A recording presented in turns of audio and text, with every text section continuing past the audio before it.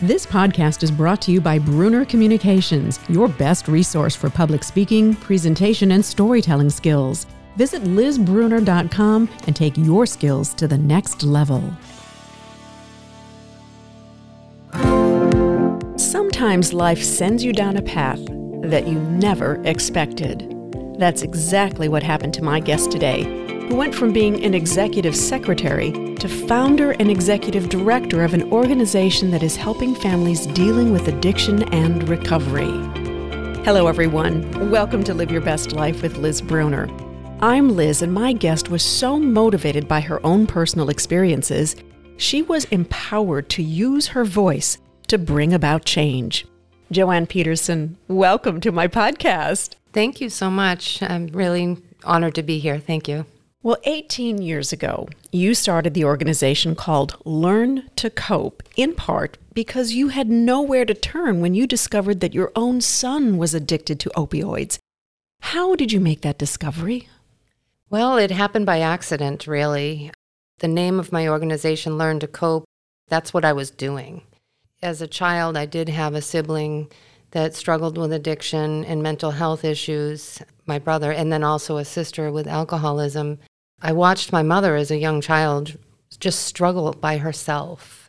Back in those days, you didn't talk about mental health. You didn't talk about addiction. It was something that you swept under the rug because of stigma. And I would ride around with my mom trying to find halfway houses for my brother, or he'd be incarcerated, and I'd go visit him with her on Sundays. And I was very young, and I think she was a single parent. She was a wonderful, wonderful mother. I'm sure she didn't know what to do, even with me, whether I should go to see him in that position. But I'm grateful that she did, because I learned so much from it. What I did not understand then, or even when it happened, was that the torch was going to be passed to me. You know, it happened to my oldest son, his senior year in high school, when OxyContin started seeping under people's doorways, and he tried it. Unfortunately, he made that decision. He was always, a smart kid, always was in sports, and I did everything I can, my husband and I, to raise him to be safe and talk to him, but it happened anyway. But it did bring us down a very dark road. As you're thinking back to that time and making that discovery, you saw him losing weight, he seemed a bit depressed, you even brought him to a crisis center. Did it ever occur to you that he might be hooked on drugs? He was home a lot, and I used to think, are you depressed? Are you okay? Because before that, he would go to work, he'd go to school, he always had a million friends, we'd water ski and camp in the summer. He went from that to not wanting to get out of bed and not going to bed during the night. The confusing part about this for me was I had seen the disease schizophrenia in my sister. And part of that, when she was young, was being up all night and sleeping all day. She didn't want to go to school anymore. She had undiagnosed mental illness, really, is what I know now from what I've learned. So I thought he was experiencing what my sister was. So I would go, and my first crisis center was, I think my son might have bipolar or something. And within minutes, they did diagnose him with that. But the symptoms of that were actually he was using heroin, and I had no idea. But it's the same type of symptoms. Wow. And so you take him to a crisis center, you try to get help. There's really very little that you know and very few places that you can turn. You put him in a detox situation, he gets treatment, and then your insurance basically says, well, he's already been here. We can't help him anymore. When he relapses, he ends up in jail. Mm-hmm. I will be completely honest with you. The first detox wouldn't be the last. And that's still today. When we have new families coming to our meetings, they think, well, now everything's okay. And what they don't understand, and what we have to sadly tell them in a very calm way and full of compassion, is this is going to be a long road. I didn't know that. There was no one really to tell me that. The meetings I went to, which are wonderful for some today, but I needed more than that. I needed an education. When he ended up in trouble, which is the course that this drug, opiates, takes, I became almost suicidal. I didn't think I could live with this again. I thought, I don't want to go back to jails. I went there for years watching my mother suffer, and I just didn't want to do that. I said, no, there's got to be another way. I know there is. We need to learn about this. Instead of just sitting around and getting resources, I wanted an education at this point on addiction and why this happens and how do you beat it. I want to go back to your family for just a moment, because I know you believe that genetics do play a role in someone becoming an addict as well as somebody suffering from mental illness. I can't even imagine what it must have been like for you living with that. And you just said a moment ago how, you'd been to so many jails trying to take care of your mom, and how that impacted you to the point where you're almost suicidal with your son. As you think back on it now, how did that impact your life besides having those feelings of suicide? I became dangerously depressed for a while. I didn't want to talk to my friends or my family because I thought that I would be blamed for this. We had been stigmatized so much over the years when I was a young girl, and I thought I did everything I could. How could this happen again? I went right back to crawling under that rock, just like my mom probably, and I started to go into that tunnel. Mm-hmm. It scared me, and then there was an incident that happened where it got into the newspaper. That's when the lion woke up in my belly, because the incident, obviously, I knew why this happened. There was no violence or anything, but it involved stealing. Our family was outed, and I thought, something? I am not going to sit back and allow anyone to judge or stigmatize my children, my younger children, me or my husband as a parent. There's a problem out there, and it's happening to a lot of kids. And at that point, I had already met other people in our town, young women that had wonderful lives, and then tried this drug that was really out there. I said, I'm going to tell the story behind the story. My son was now incarcerated, and by then he was feeling very remorseful and, regretting things. But that really brought it out. Like, I was fighting for our dignity. Mm. You have said that you never ever wanted to start any kind of a business or an organization. And you used to work for the National Fire Protection Association, and there was a forum on Oxy, and you ended up speaking in front of that group. It was around 200 people. Your son was still in jail at this time, and that really kind of was the beginning of Learn to Cope. Mm-hmm. Tell me about that experience. I was at work one day, and a coworker threw a flyer down onto my desk, and it said, "There's a stranger in town, what parents need to know." It was a Norfolk County DA, Bill Keating, and he was warning the public, and I was so happy to see this. So I called his office, and I told her, I'm one of those families, and I'm so happy that he's doing this. And a few minutes later, he called me back, and he said, I would love for you to come and talk about your experience. And I had never done that before, so I agreed to do it. I felt like we had nothing to lose. At that point in my life and my son's, I thought his life is over. He's going to die. That's what I thought. Or he's just going to end up like my brother and just have this awful in and out incarceration life. I wanted to help my son and myself, and so I get up on that stage, and I had written everything down on a piece of paper, and I ended up crying all over it. So the ink, the blurred ink, I just threw it. And I just remember saying, I just want my son back. And when I was saying that and crying in front of all these people, I was looking out there, and there were mothers and fathers crying and nodding their heads. And I thought, ooh, I am not the only one here that this is happening to. And that was it. That was the night that I met other people.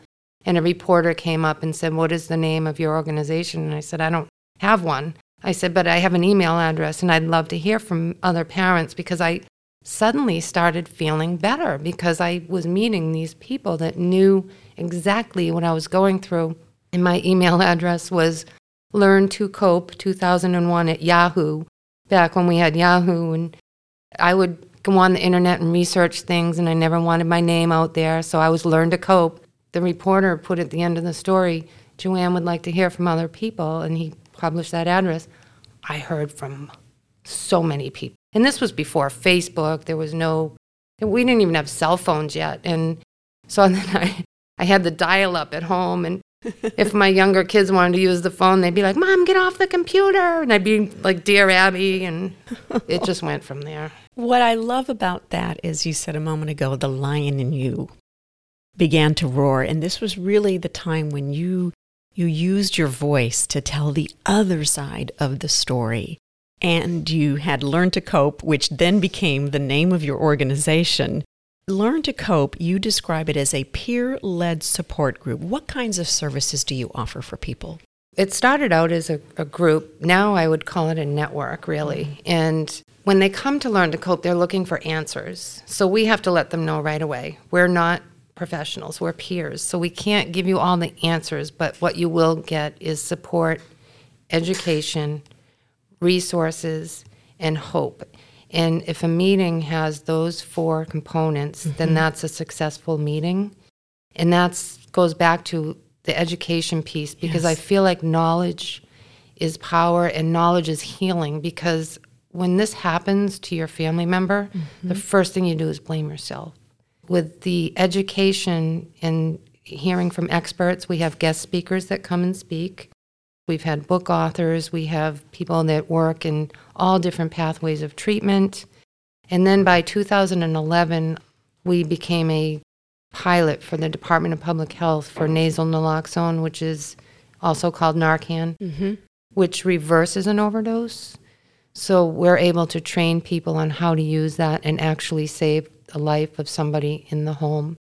I'm curious because, and I'm sure listeners from around the world are wondering too, there are so many programs out there that are treatment programs, but how is this different from those kinds of programs? And even similarly, for example, AA. There are many programs that are out there that are like that. How does your group, Learn to Cope, differ from those kinds of organizations? So we're there for the families of those who are suffering from substance use disorder or addiction, I still call it. And that, I find, for me, has been the key to healing. And I feel like, Al-Anon is an amazing program. Al-Anon is teaching people how to take care of themselves, which is super important, and we do that too, but we took it to another level. We allow people to ask questions. We have guest speakers. We have a website where people can communicate 7 days a week. We've even, since COVID, we've added so many more programs. I wanted to ask you about that because I would imagine, at least as of this recording, we're still dealing with COVID. God willing, we're coming out of it, but we're still dealing with it. How has that impacted the work that you do? And do you think that more people have been struggling with addiction as a result of the pandemic? We had to pivot completely from in-person meetings, which we were in 11 out of 14 counties in Massachusetts. We have a Florida group. I have a team of 14 people besides myself. I don't do this alone anymore. We had to quickly pivot those meetings to virtual and get Zoom. And luckily, we were already starting to use Zoom, so the training wasn't as hard as we thought. But in the last 2 years, all of our groups have still been able to get the support that they need. There was a lot of training involved for our facilitators on how to use Zoom, and then also members on how to use Zoom.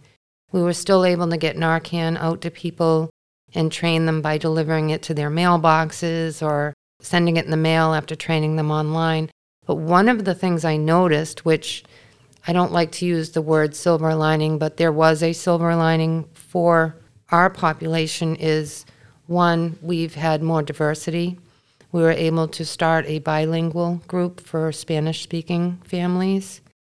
And I think it's been more comfortable for people that were afraid to walk into a room or that lived too far away from a meeting initially.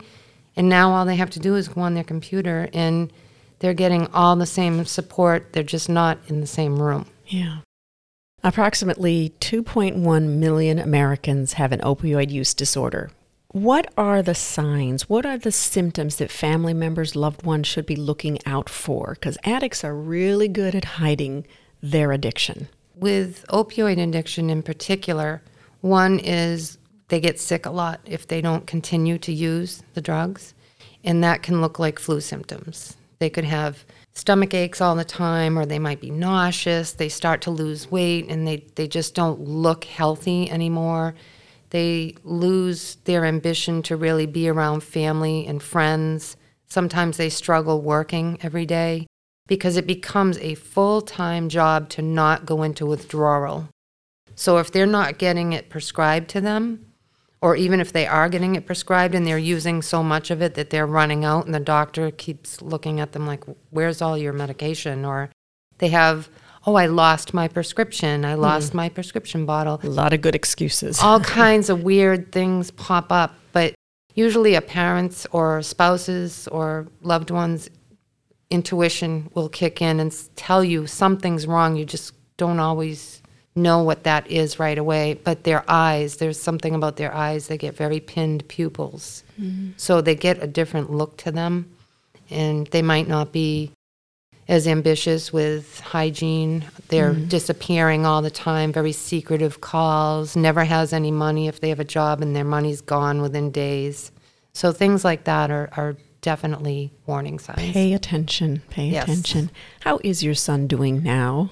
Oh, I'm so proud. He's in long-term recovery. He's put together an amazing life for himself, something that I always knew he would do before this, and during it I was afraid that wouldn't happen, but it has. And he's an upstanding father, husband, homeowner, does very well in life.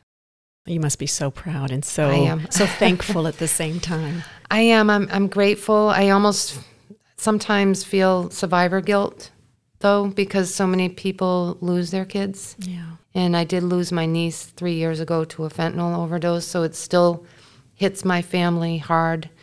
I'm very, very happy, but I also, at the same time, with what I've learned about this, is it's a disease. Once it might start off as an experiment, but quickly turn into a chronic condition. And once you have it, you have to really be careful taking care of yourself to make sure it doesn't come back to bite again. Yeah.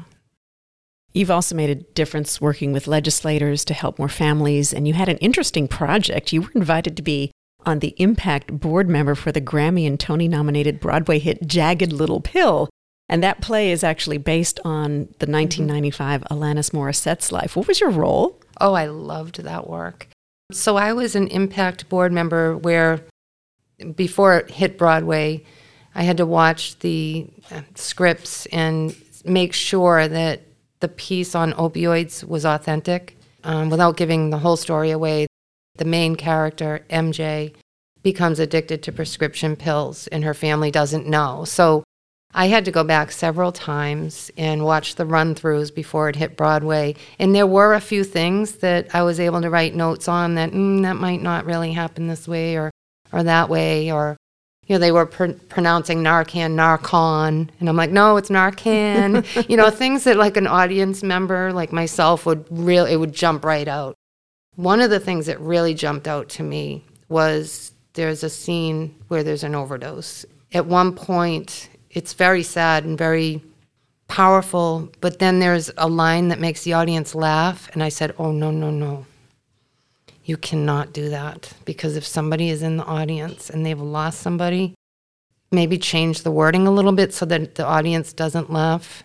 And they did. They listened to me. Wow. And as someone that has lost someone and might have a little bit of PTSD from that scene myself, I thought, you might want to change that.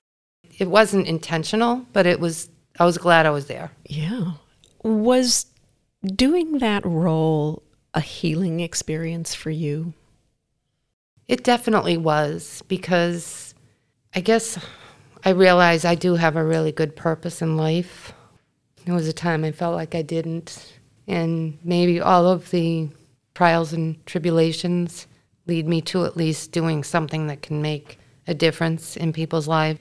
And that experience for me, and Alanis Morissette, I loved her album. I mean, I used to play that over and over again in the 90s, and I thought, wow, how could this be? And And the nice thing is they keep in touch with me. So I would love to help with more projects like that. It was very fulfilling for me. You know, listening to you and reading your book, you really inspired me. I have to say that, because I started walking again and I discovered your podcast and I listened to you. And, you know, I've been doing this 18 years and I thought, I still feel like there's more I need to do. I just don't know what it is. And I related to you so much. And I'm just getting to that point, you know, with my work that I want to change it up, you know, within the next couple of years. And I'm exploring that. And I don't know what that is. You know, it might be writing. It might be getting more involved with Broadway or things like that. I don't know. But listening to you, I thought, this is the right track. I'm thinking about it, and maybe it will someday come to fruition, and I'll look back like you and say, wow, I'm glad I jumped off that cliff. I'm deeply touched by that. Thank you so much for saying that. Yeah. This organization, Learn to Cope, is funded by the Massachusetts Department of Public Health, and you have, I think, 25 chapters throughout Massachusetts and one in Florida. How can people get connected to you if they don't live in Massachusetts or Florida? So they can go to our website, and it's learn2cope.org, and they can fill out the Stay Connected form.